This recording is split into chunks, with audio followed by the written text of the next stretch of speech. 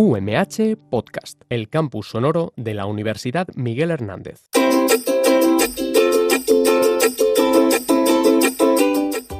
Infoaula, de las aulas a las ondas.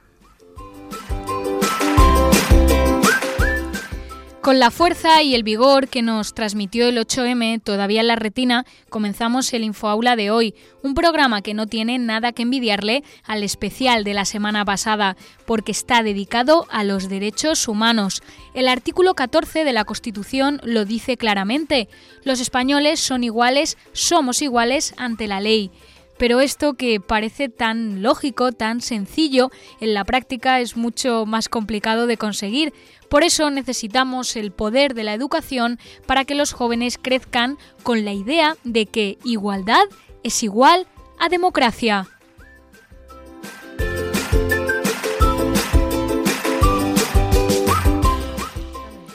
Puede que ya os hayáis dado cuenta de que la entrevista de hoy girará en torno a estos temas, en torno a igualdad, en torno a derechos humanos. También vamos a escuchar varias crónicas que nos cuentan cómo se vivió el 8 de marzo en algunos institutos y colegios de la provincia de Alicante.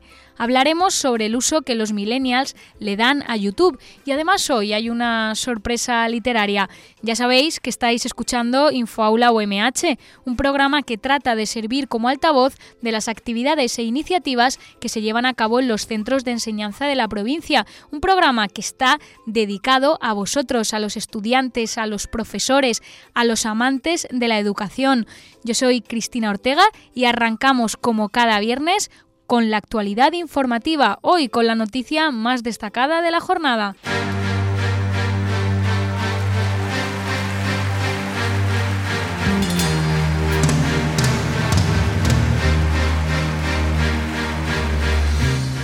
Nos lo cuenta el medio Valencia Plaza. La Consellería de Educación, Investigación, Cultura y Deporte de la Comunitat Valenciana ha creado 31 nuevas aulas gratuitas para niños de 2 años en escuelas de infantil y primaria. Estas aulas empezarán a estar disponibles para el curso 2019-2020. De esta forma se amplían el número de plazas gratuitas para niños de 2 años en 558 y se llega a más de 15.000 en centros de infantil y primaria. De las 31 aulas nuevas, 9 corresponderán a la provincia de Alicante.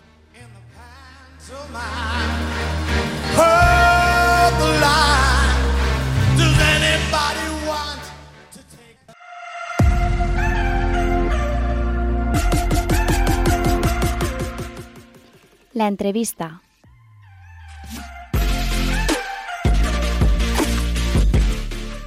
El IES NIT del Alba ha celebrado una nueva edición del NIT Moon. Un Moon es una simulación de un comité de Naciones Unidas. Siguiendo un protocolo, los alumnos representan delegaciones de diversos estados que debaten sobre una cuestión y negocian intentando obtener una resolución. Aunque los Moon tienen una larga historia en el ámbito universitario, sobre todo anglosajón, en España tienen una presencia relativamente reciente.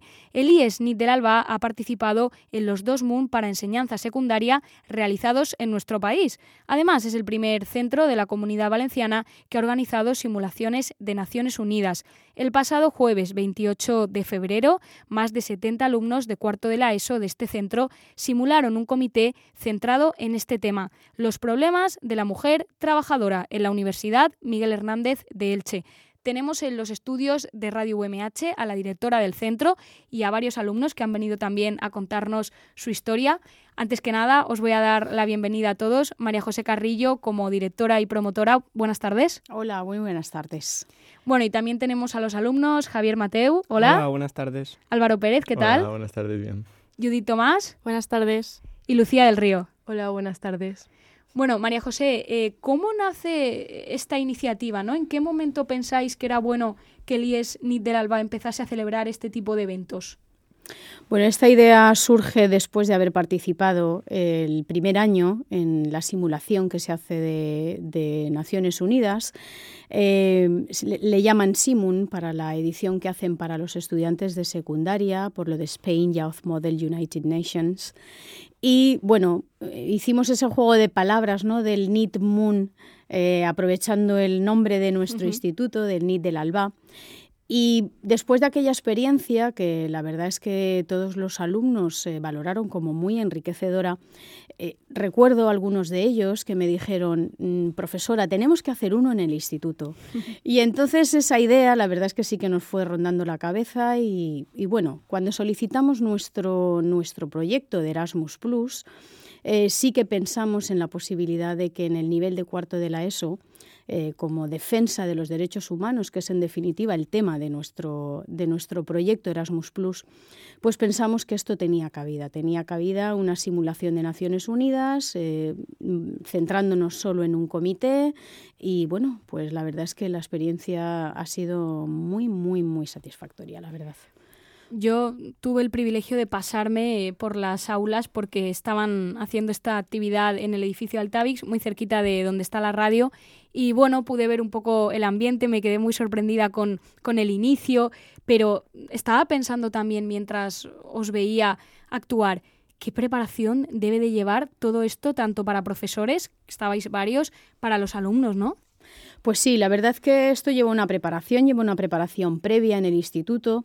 Los alumnos de cuarto de la ESO trabajan dentro de una de nuestras optativas que se llama Proyecto Interdisciplinar.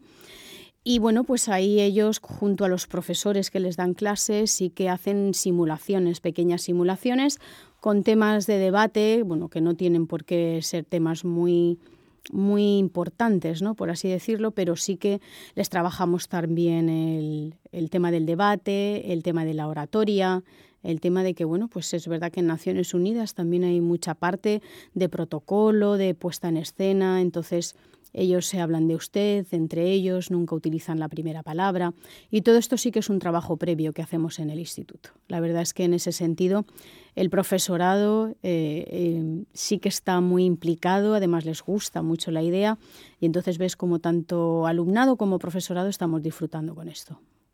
Se nota, además hemos tenido también la oportunidad de ver cómo trabajaba el profesorado de un lado para otro con un montón de cajas, dando órdenes y qué bonito, ¿no? Yo estaba pensando, qué lujo. Además de que ellos se conviertan un poco en delegaciones que representan a países, que puedan también practicar el tema de la oratoria, sentirse, escuchaba antes a Álvaro decir, me siento como presidente hoy. ¿Qué objetivos busca el centro? ¿Defensa de derechos humanos? Sí, vamos, principalmente nosotros lo que tenemos es, dentro de nuestro proyecto de derechos humanos, nosotros llevamos una trayectoria haciendo, un maratón de derechos humanos donde ellos debaten sobre cuestiones defendiendo posturas de países y efectivamente la finalidad última es tratar los derechos humanos. Y bueno, yo diría también no solamente tratar los derechos humanos, sino que ellos sean conscientes de que el debate, el diálogo es el camino para la solución de los problemas. Y entonces que tú puedes tener una postura, que el de enfrente puede tener una postura diferente, pero que siempre se pueden llegar a posturas comunes y que bueno, pues que eso yo creo que tiene que ser un poco la filosofía que nos tiene que acompañar en nuestra vida, es cierto. Qué importante esto del diálogo en estos tiempos tan convulsos que estamos viviendo en España y también en la Unión Europea. Chicos, si os parece, voy a hacer una primera ronda para que me contéis brevemente qué posición o, mejor dicho, qué papel habéis desarrollado en este en este NIT Moon que se ha desarrollado por primera vez en la Universidad Miguel Hernández. Javier, empezamos por ti. Sí, bueno, yo en este NIT Moon he sido vicepresidente o co-chair junto a Judith. Y bueno, ha sido una experiencia muy enriquecedora para mí. Seguimos por aquí, Álvaro. Sí, bueno, pues yo también he participado en esta edición de NIT Moon 2019 como presidente junto con mi compañera, la vicepresidenta Lucía del Río, y es mi segundo NIT Moon como presidente y realmente es una experiencia increíble el poder simular algo tan importante como son las Naciones Unidas, tan importantes para el mundo actual. Es una responsabilidad muy, muy grande, así lo siento yo al menos, y realmente emociona el estar ahí y saber que estás participando en algo increíble y que va a ser que va a motivar a muchos jóvenes a conocer sobre estos temas que realmente son interesantes. Chicas. Bueno, pues yo tengo una experiencia parecida a la de Álvaro, participé en los dos SIMUN como delegada. y ahora he sido mesa en las 2 ocasiones que se han dado. Y la verdad es que eso es una experiencia muy, muy enriquecedora. Y el otro día lo estaba hablando con María José, que es verdad que nuestro instituto es un constante avance. Hacemos actividades que yo de normal nunca he escuchado, que probablemente si ellos no nos hubieran motivado a realizarlas, nunca me lo hubiera planteado. Y la verdad es que es algo que me apasiona, el hecho de ponerme a investigar sobre un país, conocerlo a fondo y ver que eso, que mediante el diálogo se puede crear mundos, pues me parece fascinante. Lucía. Bueno, yo he participado en el NIDMUN de vicepresidenta junto con mi compañero Álvaro y me ha parecido una experiencia muy interesante porque te ayuda a formarte como persona y aprendes mucho también sobre países y la situación en la que viven y empatizas mucho con ellos y te ayuda mucho a mejorar el diálogo entre las personas. Creo que lo comentaba Judith, el hecho de poder profundizar, de investigar un país. Antes cuando tuve la oportunidad de ver cómo comenzaba este evento, delegación de Israel presente, delegación de Estados Unidos, habéis tenido la oportunidad, más bien Judith en tu caso, de saber sobre países que son completamente diferentes a nosotros, a nuestra cultura. ¿Os ha ayudado tanto el hecho de investigar o de escuchar a vuestros compañeros a romper algunos prejuicios que teníamos concebidos o a abrir un poco más vuestra mente? Esta vez empezamos por las chicas. Bueno, yo en el SIMUN de este año que participé defendía a la delegación de Irán, que es un país muy distinto a España, y estaba en el tema de los transexuales. Y yo creía que en Irán estaban en contra de los transexuales porque es un país islámico, pero después de estar investigando me di cuenta de que estaba equivocada y de que defienden a los transexuales. Sin embargo, sí que es verdad que están en contra de los homosexuales, pero que en esa parte me hizo romper como el prejuicio que tenía del país. Judith, ¿en tu caso? Sí, la verdad es que te das cuenta de muchas situaciones que se dan y yo, por ejemplo, hoy tenía mucho miedo porque tratar el tema de la mujer con tanta diversidad se pueden dar situaciones un tanto incómodas. Por ejemplo, habían un montón de comentarios tipo machista o centrados en una mentalidad cuadrada que nunca han salido de su zona de confort y yo como mesa tenía muchas ganas de saltar y defender mis derechos como mujer. Y es algo que no podía y sabía que estábamos dentro de una representación y al final es lo que pasa en la vida real y eso te choca, ver que en el siglo XXI se sigan dando y seguramente continuarán dándose. Entonces por eso es más importante indagar e insistir en lo que falla. Desgraciadamente se siguen dando este tipo de problemas, pero estos proyectos ayudan también a romper prejuicios, a seguir luchando por la defensa de derechos humanos, uno de los derechos, por supuesto, la igualdad. Chicos, en vuestro caso, ¿qué prejuicios hemos roto? ¿Qué cosas nos han llamado la atención? Bueno, pues coincido totalmente con mis compañeras. Mencionar, yo participé en SIMUN este año con el tema de ONU Mujeres, de hecho también, con un país musulmán como es Kuwait y de por sí tenemos esa barrera de que los países musulmanes pues no tienen unas políticas tan favorables para la mujer. Sin embargo, investigando este país me di cuenta que cada vez se están desarrollando más políticas, medidas para mejorar su situación.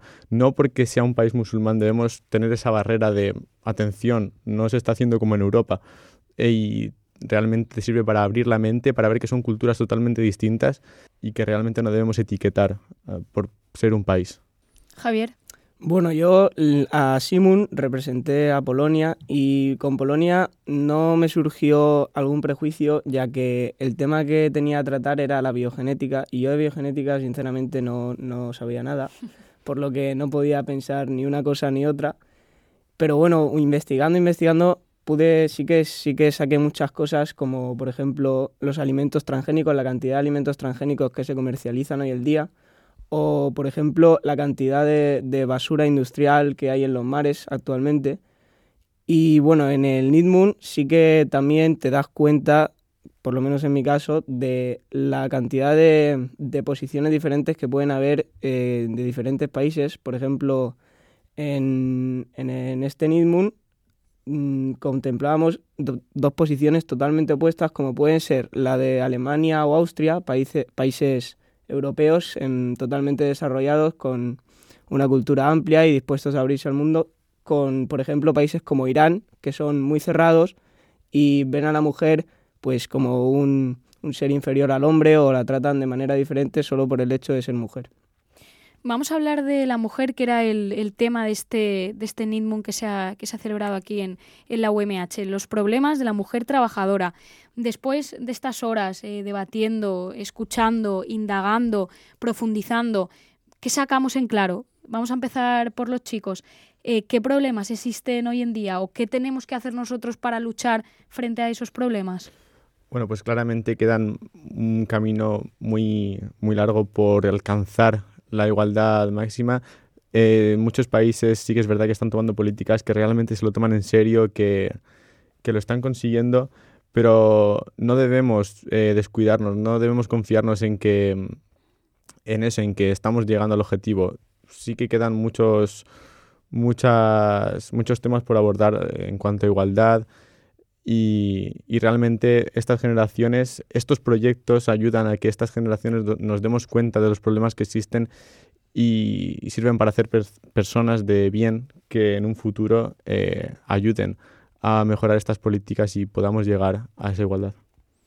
Bueno, sí, como ha dicho Álvaro, queda mucho camino por recorrer, y yo creo que lo más importante es, como bien ha dicho Álvaro, concienciar a los jóvenes de que aún queda mucho, de que la mujer es igual que el hombre y de que no tiene que haber ningún tipo de discriminación, ya sea mujer o cualquier ser humano, tiene derecho a todo lo que el ser humano puede hacer. Chicas, en vuestro caso, que nos toca un poco como más de cerca. La verdad es que el tema de la mujer es muy, muy complicado. Y, por ejemplo, cuando en nuestro instituto vinieron unas profesoras checoslovacas, tuve que hacer una presentación sobre Simone de Beauvoir en filosofía. Y Simone de Beauvoir es una de las filósofas que más trataron el tema de qué es una mujer, cómo afecta a la sociedad en la mujer. Y me preguntaron si creía que en España se estaban tomando medidas para alcanzar esa igualdad.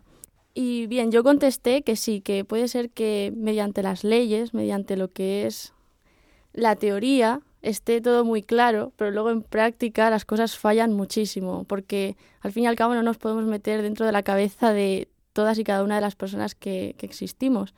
Y muchas veces también decimos lo de, bueno, el futuro, los jóvenes actuarán, harán algo, pero al final esta sociedad está construida por jóvenes, mayores, ancianos, que somos de generaciones totalmente diferentes, que han sufrido unos cambios increíbles, y al final eso es un progreso, y parece ser que con este tema es un proceso lento pero efectivo. O sea, yo creo que al final se podrá conseguir la igualdad.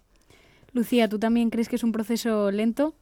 Sí, yo creo que aún queda camino por recorrer también para conseguir una igualdad entre hombres y mujeres, que tendríamos que empezar por la educación a los niños y a las niñas, darnos cuenta también de los micromachismos que aún existen en la sociedad, que tenemos que erradicar, manifestándonos tanto mujeres como hombres por los derechos de las mujeres, que es muy importante porque a veces pensamos que es solo problema de nosotras y no, también es de ellos. Y nada, intentar que en el futuro consigamos que haya igualdad total entre los dos sexos.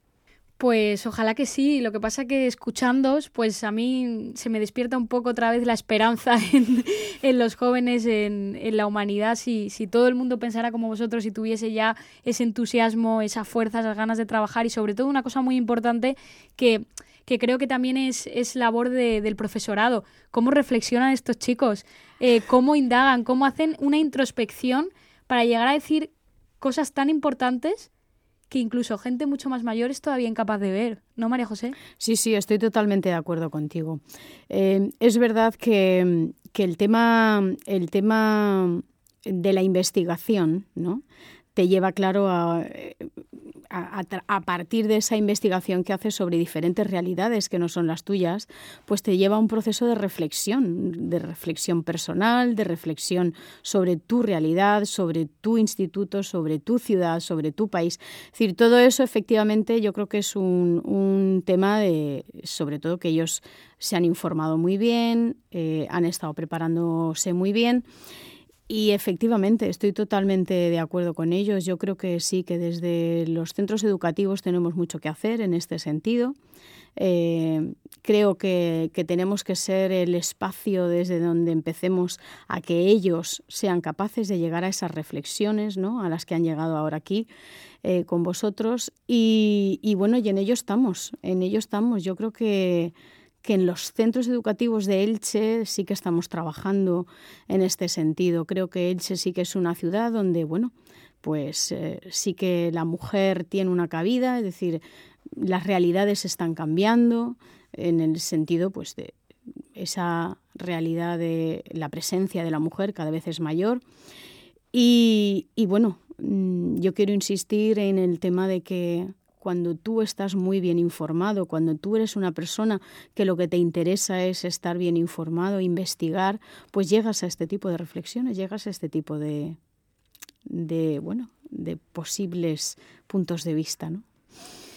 Pues sí, no tengo nada más que decir, ¿no? Es tarea de todos informarnos y es tarea también de los periodistas, pues informar bien. Uh-huh. Chicos, chicas, Javier, Álvaro, Lucía, Judith, María José, gracias por haber venido a la UMH, por hacer proyectos de este tipo, por involucrarnos y sobre todo, muchísimas gracias por haber venido a la radio UMH a contarlo. Muy bien. Muchas pues gracias. Gracias a vosotros. Sí. Gracias.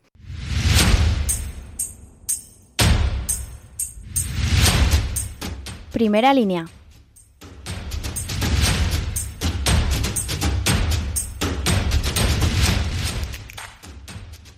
Estamos hoy muy contentas porque esta semana se han sumado 2 nuevos colegios a la sección Primera Línea. Ambos nos cuentan en sus crónicas las actividades que realizaron para celebrar el 8 de marzo, Día Internacional de la Mujer. Comenzamos escuchando la crónica que nos llega desde el Colegio Maristas Alicante. El pasado 8 de marzo, 75 alumnos y 3 profesores del Colegio Maristas de Alicante estuvimos celebrando el Día Internacional de la Mujer en el Centro Comercial Gran Vía y por segundo año consecutivo celebramos un gran flash mob. Tenemos aquí a 2 alumnos que pudieron participar, Inés de Besián y Javier Sánchez, que os van a contar en qué consistía esa celebración y cuál fue su experiencia. Este flash mob consistía en un baile sorpresa en Gran Vía para sorprender a la gente presente. Este baile lo hemos practicado durante 3 semanas fuera del horario escolar y en algunos recreos del colegio. La experiencia fue muy divertida y lo pasamos muy bien. Invitábamos a la gente a participar y les dábamos un lazo morado. Si queréis revivir este día, podéis consultar los canales de las redes sociales de Maristas Alicante. Muy bien, pues agradecer a estos 2 alumnos y a todo el resto que quiso participar, animaros a buscarnos cada año porque queremos mantener este acto en donde los alumnos se esforzaron muchísimo por aprender el baile y por participar, como digo, voluntariamente, y solo nos queda agradecer al Centro Comercial Gran Vía su acogida y su colaboración desde el Colegio Maristas Alicante para la UMH. Escuchamos ahora la crónica que nos llega desde l'IES i FACH de Calp.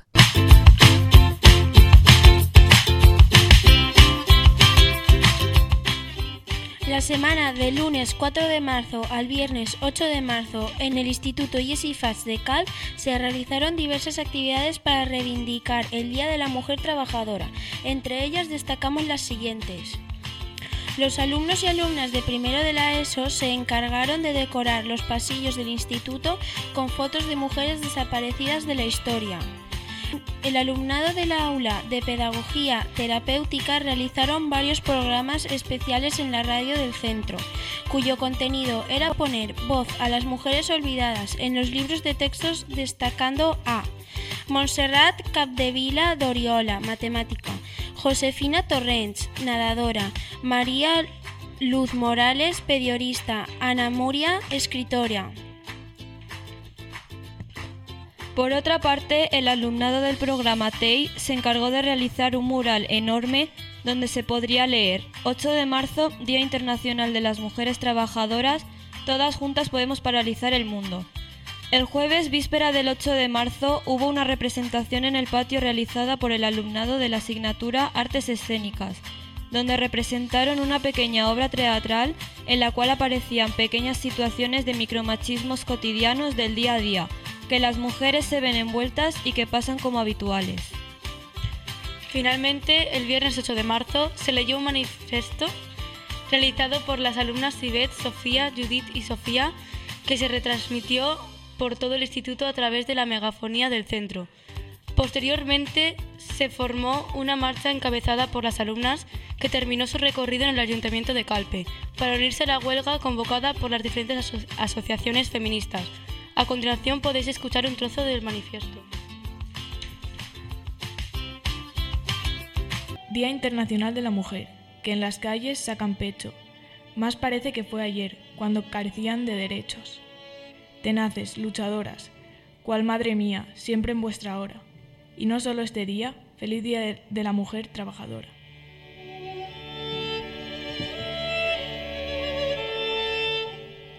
Damos las gracias a los profesores coordinadores de estas crónicas, Jorge Vela, del Colegio Maristas en Alicante, y Salvador Bertomeu, del IES IFACH de Calp. Y ahora sí, tras nuestras crónicas, llega el tiempo de Millennials.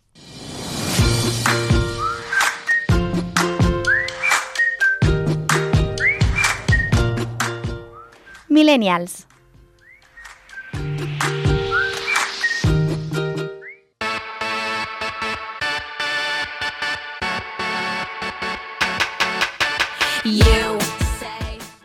¡Hola, amigas! Hey, ¿qué tal? ¿Todo bien? ¿Todo correcto? Y yo que me alegro. Hola, mis criaturitas del señor. Hola, mis cookies.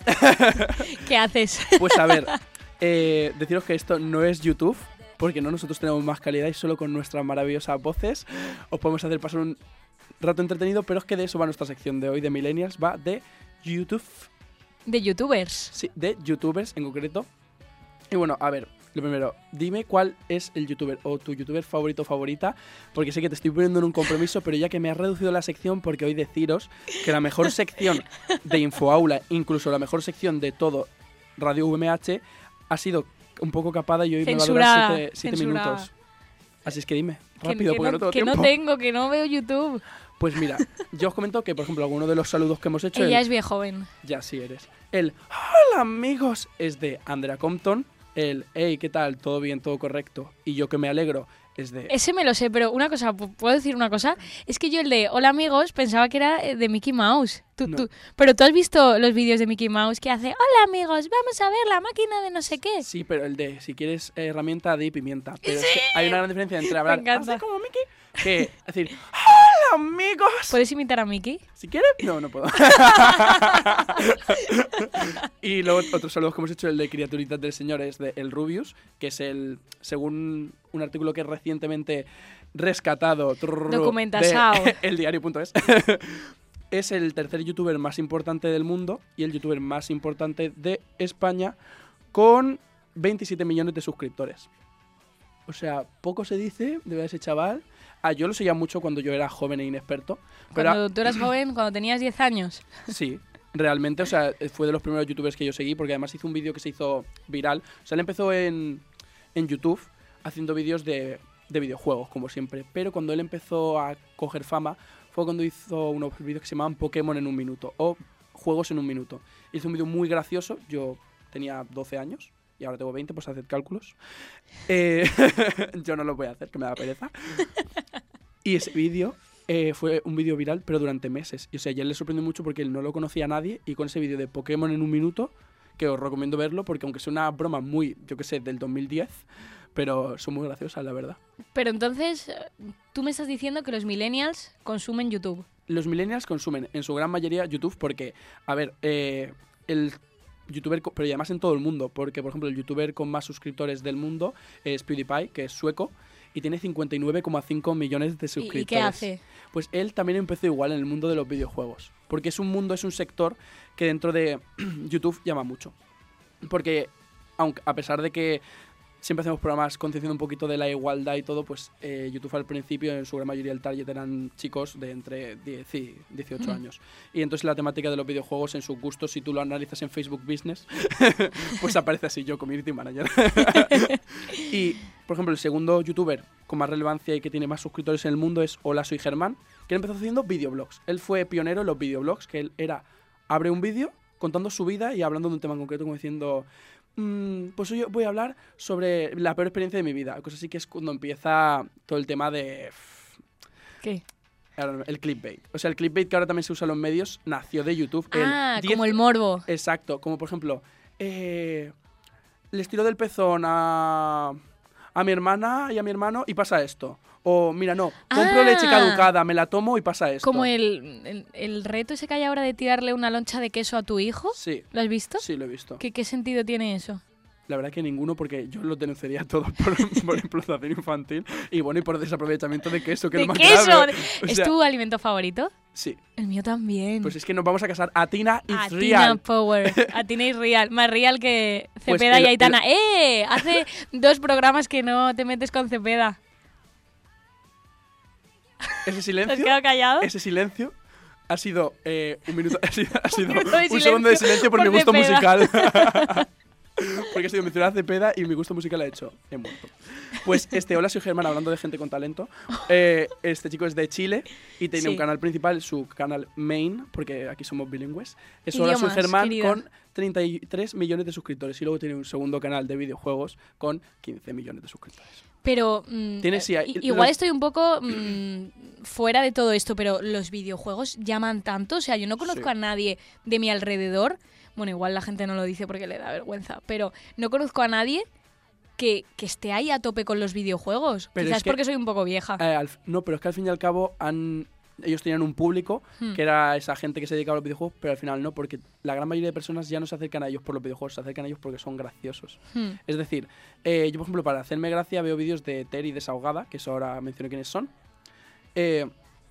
Por ejemplo, una de YouTube más relevantes aquí en España es Dulceida, y ella habla de maquillaje. Los vídeos que más excitaciones Sí, son pero los bueno, de ella es maquillajes. Instagramer, ¿no? No, pero ella empezó como en Fotolog. Ella empezó en Fotolog. Ay, yo también Después tenía un Fotolog. ¿Tú tenías uno? No, cariño, yo soy muy pequeño. Tú eres una vieja. Yo tenía 2.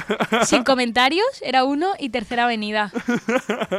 Oye, chaval, pues Eres tu profunda hermana. te voy a ¿no? recordar que en Fotolog tú podías ser premium y tener más comentarios, pero si no eras premium tenías solo 20 comentarios y ya no podían ponerte más, y yo siempre tenía ahí mis 20 comentarios. No quiero decir que fuera fotologger, se llamaba. Eras fotologger, pero estabas tú y luego Dulceida. Sí, Dulceida aprendió de mí. Tú le enseñaste a hacerse la raya del ojo.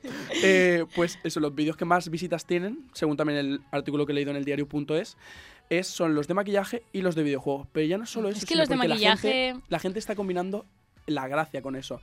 Porque tú, por ejemplo, da igual que te estés haciendo el mejor maquillaje del mundo, que estés jugando genial. Además, PewDiePie, en la gran mayoría de videojuegos, muchas veces pierde.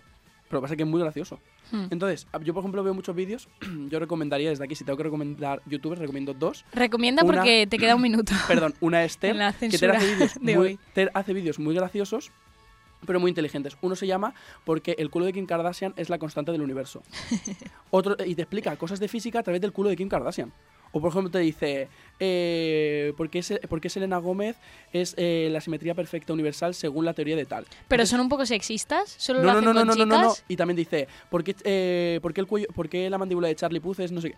O sea, al contrario, tiene vídeos relacionados con el colectivo LGTBI, con el feminismo.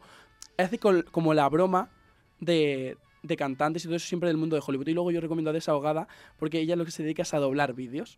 Coge vídeos, como por ejemplo coge un vídeo de Dulceida y ella lo dobla. Entonces, mientras que la otra se está maquillando, ella en vez de poner su voz dice, la verdad que la gente se ríe de mí porque soy diferente, pero yo me río de ellas porque voy todo doblado. o a lo mejor dice, yo estoy muy acostumbrada a la envidia, que no sentirla, a provocarla.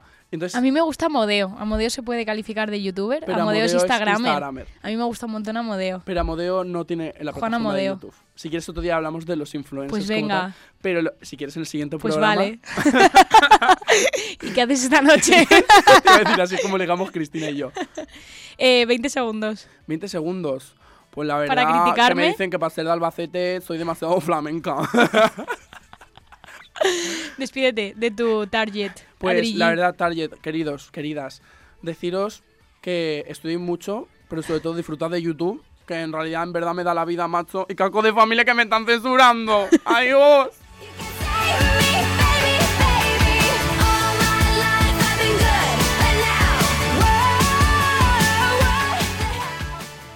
Bueno, pues vamos a conocer ahora un grado que si se caracteriza por algo es precisamente porque está orientado a ayudar a las personas.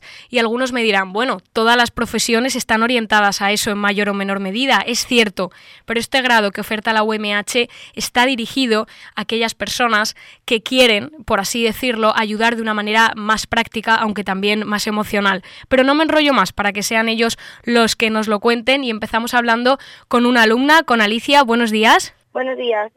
Bueno, Alicia, cuéntanos, ¿por qué decidiste estudiar terapia ocupacional? La verdad es que yo decidí estudiar terapia ocupacional porque me la recomendaron bastantes personas de mi círculo, aunque sí que es cierto que no tenía mucho conocimiento sobre ella, pero me estuve informando y al final decidí entrar y estoy muy a gusto. Eso te iba a preguntar ahora, ¿cómo está siendo la experiencia? Muy bien, la verdad es que ahora mismo que estoy en tercero he llegado y siento que cada vez me va gustando más. Este año ya tenemos estancias prácticas en centros, que eso también nos hará ver en gran parte cuál es nuestro trabajo. ¿Qué prácticas estás haciendo tú? ¿Nos lo puedes contar? Yo voy destinada al centro Adacea, que está en San Vicente, de daño cerebral. ¿A qué te gustaría dedicarte en un futuro cuando termines el grado? Pues en concreto no tengo ninguna preferencia, pero sí que me gustaría mucho estar en pediatría. Y por último, antes de que te marches, ¿recomendarías esta carrera a aquellos estudiantes que nos están escuchando de bachiller, FP, secundaria? Claro que lo recomendaría. Me gustaría que se diesen más charlas informativas y demás, ya no para que la gente decidiese meterse, ¿no?, sino para que de verdad sea reconocida la terapia ocupacional.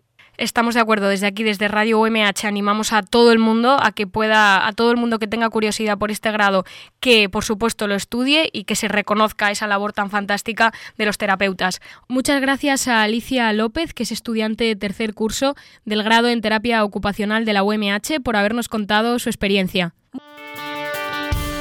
Si eres docente y estás desarrollando una actividad que merezca ser contada, InfoAula es para ti. Si quieres que tus estudiantes se conviertan en periodistas y nos cuenten lo más interesante de tu centro, ¿a qué esperas? InfoAula UMH, de las aulas a las ondas.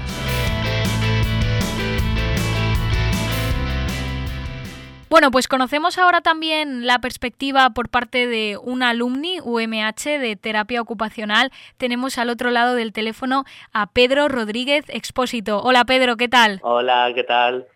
Bueno, la primera pregunta un poquito casi obligada, como le hacíamos a nuestra alumna también. ¿Por qué te decidiste por estudiar terapia ocupacional? Pues la verdad es que yo siempre quería trabajar y tenía en la mente trabajar con niños y niñas con diversidad funcional, pero realmente no conocía ninguna carrera que se especializase en trabajar con este colectivo. Entonces vinieron la Universidad Miguel Hernández al instituto a darnos pues unas charlas y de repente apareció el folleto de terapia ocupacional y dije, ostras, esto es lo que yo quiero hacer. Entonces vi enseguida que estaba también enfocado al ámbito de pediatría y aunque cuando yo estudié no había mucha formación en el tema, sí que dije, venga, pues me tiro por terapia ocupacional que seguro que al final consigo lo que quiero. No sé si a día de hoy se ha mantenido esa idea que tú tenías en el instituto y te dedicas precisamente a estar con esos niños con diversidad funcional. Exacto, al final, después de dar muchas vueltas y trabajar en varios ámbitos, al final, como veía que no era una salida factible porque no se exigía la figura del terapeuta ocupacional en muchos de los centros que se trabajaba con infancia, decidí montar mi propio centro, una asociación. Dentro de la asociación tenemos un centro dedicado a infancia y claro, actualmente me dedico a trabajar con niños y niñas con un tipo de diversidad funcional o con riesgo de padecerla. Bueno, entonces podemos decir que has cumplido un sueño que tenías de infancia. Sí, por fin lo conseguí. Me gustaría preguntarte también si hay algún oyente que nos está escuchando y que le pasa como tú, que no tiene muy claro qué estudiar, pero le gusta o le atrae el mundo de la terapia ocupacional. ¿Por qué recomendarías estudiar esta carrera? Claro, yo tampoco puedo ser muy imparcial porque yo creo que la terapia ocupacional es una de las mejores carreras, de hecho es una de las mejores carreras valoradas en cuanto a satisfacción del personal, del profesional, y yo creo que si las personas que me están oyendo quieren dedicarse a trabajar con diversidad funcional en infancia y quieren hacerlo desde una perspectiva sobre todo respetuosa, que busque la motivación intrínseca de la persona, que quiera conseguir objetivos pero sin necesidad de que sea el profesional que los imponga, sino que sea un diálogo mutuo entre el niño, en este caso la niña, y el profesional, yo creo que es la disciplina, más adecuada. Lo decías tú, el diálogo, el respeto, la motivación, el tratarse al final entre iguales, son muchas cosas lo que nos enseña la carrera de terapia ocupacional, y te damos las gracias porque al menos a mí, que te estoy escuchando desde el otro lado del teléfono, pues me han entrado ganas de estudiar terapia ocupacional también. Bueno, pues ya sabéis que estáis todos invitados, trabajamos en la asociación ANDA en San Vicente, y quien quiera pasarse, que se ponga en contacto conmigo y que vea cómo es el trabajo de un terapeuta ocupacional en vivo. Gracias por habernos acompañado. Gracias a ti.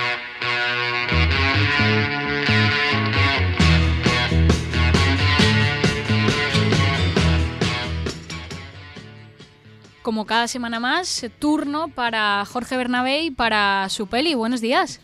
Hola, muy buenos días, Cristina, ¿cómo vamos? ¿De qué vamos a hablar hoy? Bueno, voy a hablarte de lo que me pasó, siempre relaciono con lo que me pasó el fin de semana, ¿no? Fin de semana de Jorge Bernabé se va a llamar esta sección. No, claro, y entonces lo relaciono con lo que me pasa en mi vida cotidiana con las películas. Entonces yo estaba hablando con mi padre y mi madre a la hora de comer y había un anuncio de Netflix y anunciaba la serie Stranger Things. Y dijo mi padre...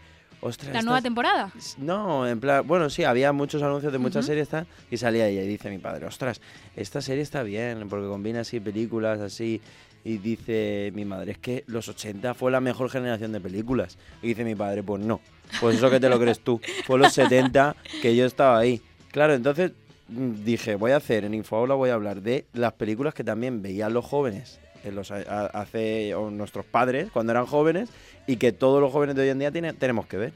Entonces yo te voy a decir un par de películas de los años 70, de los 80, y además hay algún padre younger, como se dice ahora, algún padre que ha tenido claro, y te voy a decir algunas de los 90, ¿vale? Pues tienes 4 minutos para todo eso. Vamos a ello, para que tengamos en cuenta los años 70, que son los de mi padre, que se enfrentaba con mi madre, un dialecto ahí. Mi padre tiene la película de Superman, Tiburón, Padrino, Gris, La vida de Brian, Rocky, Harry el Sucio, Star Wars. Rápidamente, ¿La vida de Brian te gusta? Está chula, está muy chula la película. Es un punto cómico, es un punto humorístico y como de la vida de Jesucristo, y está muy chula. A mí sí que me gustó bastante. Después tenemos en esa generación de miedo que mi padre, no sé, y mi madre también se asustan cuando ven El Exorcista, y yo lo veo y me da risa, pero ellos se ve que se asustan, se acongojan. Tenemos El Exorcista, La Matanza de Texas, que da un mal rollito, Carrie y La Noche de Halloween. Esas tenemos, ¿vale? Ahora vamos a los 80, que es la época para mí... Vamos allá. Como la época dorada del cine, que ahora mismo se está utilizando mucho en la moda, ¿sabes lo que te quiero decir?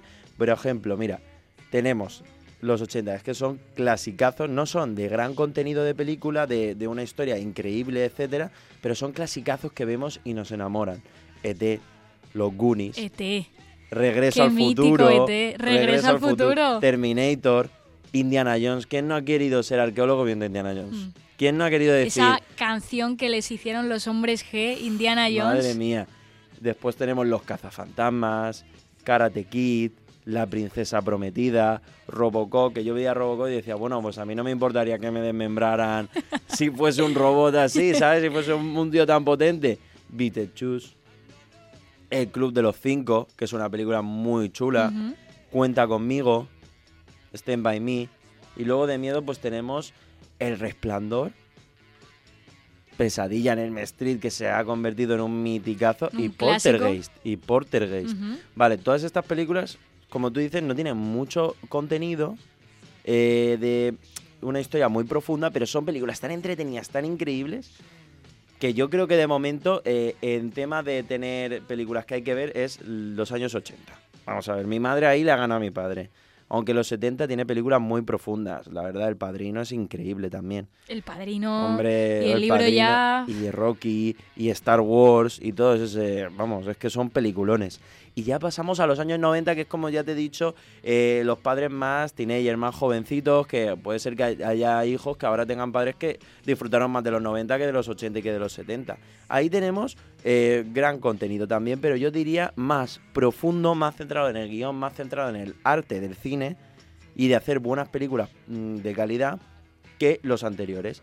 Por eso tenemos películas como Forrest Gump, Cadena Perpetua, El Club de la Ducha, La vida es bella, Salvar al soldado Ryan, El último mohicano, ¿Has visto todas? Pulp Fiction, El silencio de los corderos, Matrix. Luego de dibujos tenemos, por ejemplo, Toy Story, El Rey León, también una mítica, Home Alone, Solo en casa, Solo en casa con El show de Macaulay Truman, Culkin. Braveheart. Por eso te digo que diferentes épocas, diferentes décadas, pero que son peliculones que veían nuestros padres cuando eran jóvenes y que nosotros los jóvenes de hoy en día tenemos que ver para sentir o poder sentir lo que sentían nuestros padres. Antes de que te vayas, una pregunta. ¿Entonces crees que el cine de antes está un poco sobrevalorado? Porque has contado que cada vez se le ha ido dando más importancia a la calidad de los films. ¿Está sobrevalorado? ¿Somos un poco nostálgicos? ¿Nos gusta siempre lo del pasado?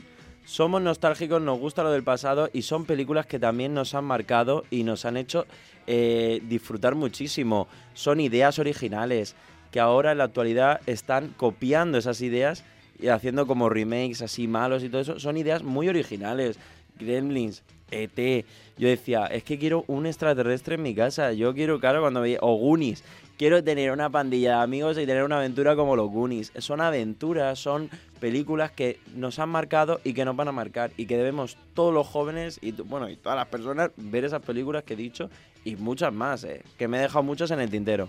Pues aquí tenemos una recomendación, varias recomendaciones para este fin de semana y para muchos fines de semana más.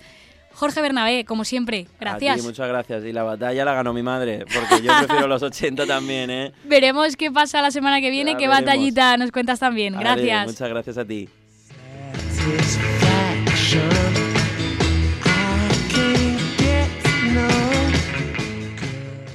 Despedimos el programa de hoy con una sorpresa literaria. Una vez al mes escucharemos en Infoaula las historias que escribe la alumni UMH y escritora María Segura. Nos presentará estas historias a través de capítulos radiofónicos mensuales. Todo ello con el objetivo de que el podcast de ficción también tenga su espacio en Infoaula UMH, pero con el objetivo también de que escuchemos completa su serie Ruido Blanco. Oímos ahora el primer capítulo de esta serie que lleva por título La casa abandonada. Cuando cubrieron de cemento la puerta, sentí en mi garganta el sonido de los 1000 gatos maullando. Era una casa abandonada y hueca, justo a la izquierda del campanario. Al atardecer, se hacían más evidentes sus perfiles y sus sombras. Desde mi ventana podía ver los nidos de los vencejos sobre las tejas de aquel edificio. El cielo se llenaba de puntos negros en movimiento, que formaban líneas inconexas y frenéticas. Todas las primaveras caían como dardos al macetero rojo de nuestro patio de luz. Mi madre los cogía con la confianza de quien recoge los frutos de su cosecha. Luego subíamos a la terraza y las lanzaba al vacío, con la esperanza de que el impulso fuera suficiente para reanudar el vuelo. La mayoría batían las alas y se zambullían en el cielo. Y una minoría, pequeña pero ruidosa, se rompía en el asfalto. La asistencia médica era inútil. Machacábamos gusanos y hormigas, les dábamos agua con una jeringuilla y les acunábamos para simular el movimiento del vuelo. Dormían en una caja de zapatos, en el lugar más alto de nuestra terraza, por si algún compañero venía por ellos. Pero las cajas de cartón se apagaban, bajo el gorjeo agudo de todos los demás. Dejé de escuchar el estruendo y empecé a reconocerlos como una parte más de los sonidos del silencio. Los días en el pueblo eran el estribillo desgastado de una canción, 4 sillas de plástico en la calle, una guitarra y la brisa del verano. Se había muerto alguien, se había casado alguien. Todo era un pacto no acordado, con los mismos personajes interpretando sus propias caricaturas. Una microestructura del mundo. Habían clases sociales, leyes no escritas, familias de bien, un loco que grita, una vieja que observa, un cura que nos guía y las interminables leyendas de peluquería. Allí aún existe el bien y el mal. Quiero decir, el bien y el mal como algo que se traza con una X en una casa, que te acompaña y te arrastra para toda tu vida, porque tu abuelo hizo aquello, porque tú no te pareces a él, porque has salido muy rara. No había giros argumentales, solo envejecíamos nuestras mentiras y las secábamos al sol. Pero en ese decorado había un elemento que no encajaba. Una casa sin fotografías de la comunión, sin gente durmiente, sin gritos, sin historias. Un edificio del que solo sabían mis dedos cuando bordaba sus límites, que servía de lienzo para el arte urbano y cobijo para animales vagabundos. Hasta que un día un viento de huracán abrió una de sus ventanas y me obsesioné con descubrir qué habría dentro. Por las noches me imaginaba que allí fabricaban drogas o que vivían varios asesinos perseguidos por la policía, mientras que de día solo se me ocurría pensar que era una casa llena de cables, papeles viejos y un olvido incómodo. Siendo más optimista, podría ser el hotel más excéntrico del mundo, capaz de alojar a vencejos en el ático y gatos en los pasadizos. Eso sí, los clientes más despistados, los vencejos no voladores, podrían convertirse en menú del día para los demás huéspedes. Pero no solo ellos se aprovechaban del refugio. Un día se cerró la ventana y se abrió una de las puertas, y tras ella mi vecino Lucas con Marta. Les vi encender una vela o dos. Al otro lado de la puerta sus figuras se apagaban y se encendían. Las sombras se ensanchaban, se comían, se separaban. Sin duda, era un hotel extravagante y muy vivo. Una noche calurosa, la sangre se acumuló en mis mejillas. Bajé las escaleras de caracol para ir a la cocina por agua fría. La jarra tenía trocitos de hielo alrededor de su boca. La cogí con los dedos y la derretí por mi mejilla. El ruido de los hileros de nieve derritiéndose sobre la piel podría ser la definición de sonido mudo o silencio ruidoso. No estoy muy segura. Sea como sea, nada apagaba el bochorno de aquel día. Parecía que el fuego emergía del suelo y se repartía por los habitáculos para reservar el calor de los 5 pulmones que aguantaba mi casa por aquel entonces. Salía la noche de los muertos. Corría la brisa de un mar lejano, pero presente. La puerta de la casa, abandonada, estaba más abierta que nunca. Entré. Dentro del edificio había un hombre en una silla de playa. El corazón se me había subido a mis orejas y solo oía unos latidos sordos. El andar de mis piernas torcidas y el sonido de las chanclas rompieron la tensión de la escena. El desconocido y su sombra giraron la cabeza. Había una vela que desprendía un humillo azulado, una botella de vino y un bocadillo en el suelo. Olía a sardinas y a amoníaco. Me deseó buenas noches y le respondí con un escueto gracias. Por su aspecto no podía ser un vagabundo. Vestía con una chaqueta con hilos dorados, una camisa con topos desabrochada, un pelo blanquecino perfectamente engominado. Tenía una sonrisa torcida y unos dientes amarillentos que le daban un aspecto afable. Me invitó a sentarme y atravesé el cuarto desierto. Me dio la sensación de estar ocupando un espacio íntimo, como si me hubiera acostado en una cama deshecha o me hubiera apropiado de unos calcetines usados. Aún así, preferí quedarme en el suelo de lado. Esa fue la primera noche que me alojé en el hotel. Había estado mucho tiempo durmiendo en el coche de un amigo hasta que encontró la casa abandonada. Antes de estar en la calle había sido cocinero en un hotel. Experimentaba con una cocina fusión entre la cultura asiática y la nacional. Pero los chinos están siempre un paso por delante. Es un hecho. Ya abren churrerías donde puedes comer hasta rollitos de primavera. Los cabrones lo harán hasta con el mismo aceite. Me habló durante toda la noche sobre ensaladas de fresas con bacon, carne encebollada y un estofado de hígado con patatas. Se detenía en los detalles y se ponía de puntillas para explicar los sabores. Su plato estrella era lubina con verduras y un vino que había sido un obsequio de un tío lejano, de las tierras de Jerez. Gesticulaba con cada palabra, troceaba las verduras invisibles, muy finas, imitaba el aceite que explotaba en la sartén, empujaba su muñeca sobre su supuesto puchero y se restregaba los ojos cuando le añadía cebolla al guiso imaginario. Le miraba tan abstraída que bien podría haber sido parte del público de un programa de cocina. No me preguntó ni una sola vez mi nombre, ni parecía alterado por mi compañía. Me senté a sus pies y esperé a que en alguno de sus guisos se nos hiciera de día. El resto de las noches acudía sin cita previa, esperando que estuviera en su silla de playa, tal y como lo dejé. En esa casa no existía el verano ni el invierno. Solo había gatos salvajes y papeles viejos. Las manecillas del reloj estaban encerradas bajo pilas de cajas de cartón. Grabé cine de terror realista sobre cómo nuestros gatos se comían lagartijas y ratones. Me fascinaba ver la fiereza, ese impulso terrorífico y morboso por lo que un animal degollaba a otro.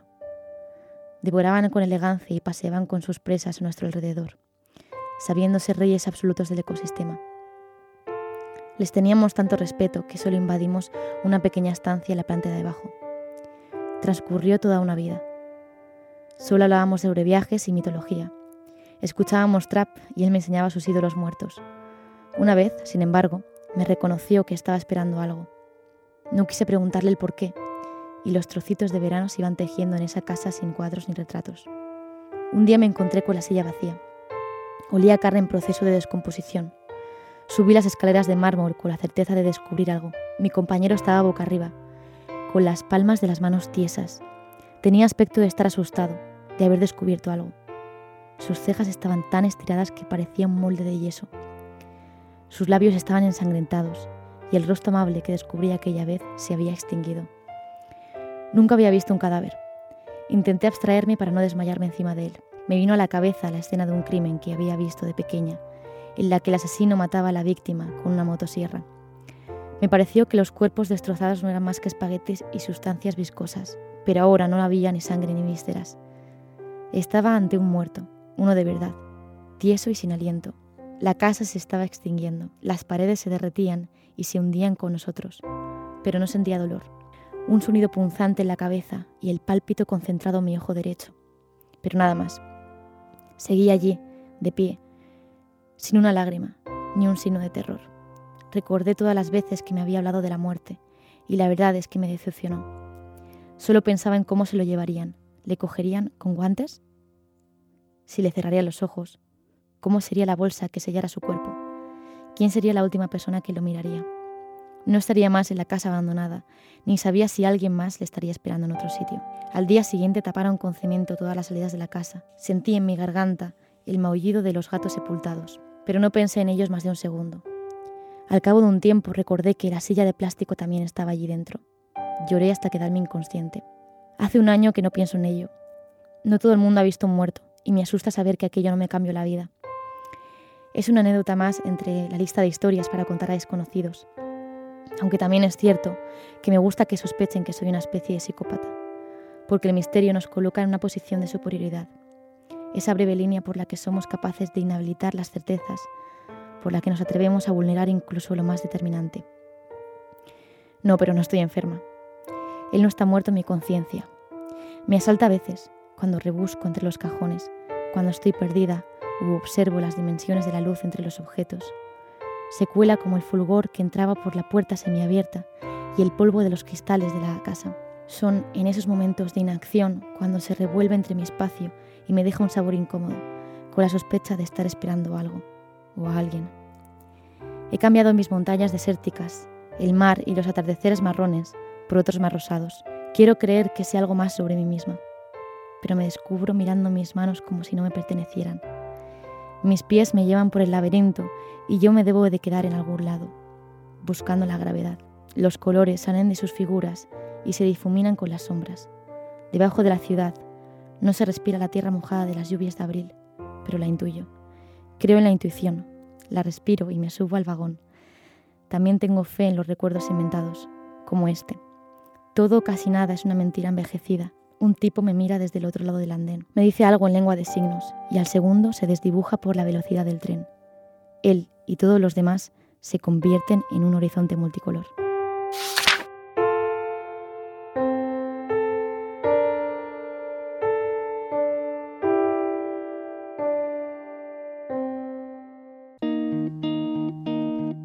Soy de esas personas que lo apuestan todo, sin nunca tener nada, sin nunca saber cómo.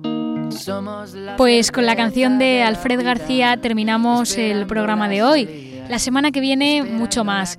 Hoy especialmente quiero dar las gracias a todas las personas que hacen posible este espacio. Sergio Jabaloy ha estado muy pendiente del control técnico este día y muchos días más. Gracias Sergio, gracias Asunción Niñoles también por esa labor de producción y gracias a todos los invitados y a todos los que hacéis que la educación sea vuestro estilo de vida y vuestra misión. Como siempre, hasta que nos veamos, pues que os sigan siempre las luces. Que no surjan los problemas cuando cae la ciudad. Que no sigan las luces, que no sigan las luces. Ven, ponte cerca de la puerta, que quiero compartir contigo todas mis rarezas. Ven, ven y acércame la oreja, que quiero susurrarte mis secretos y me dejas.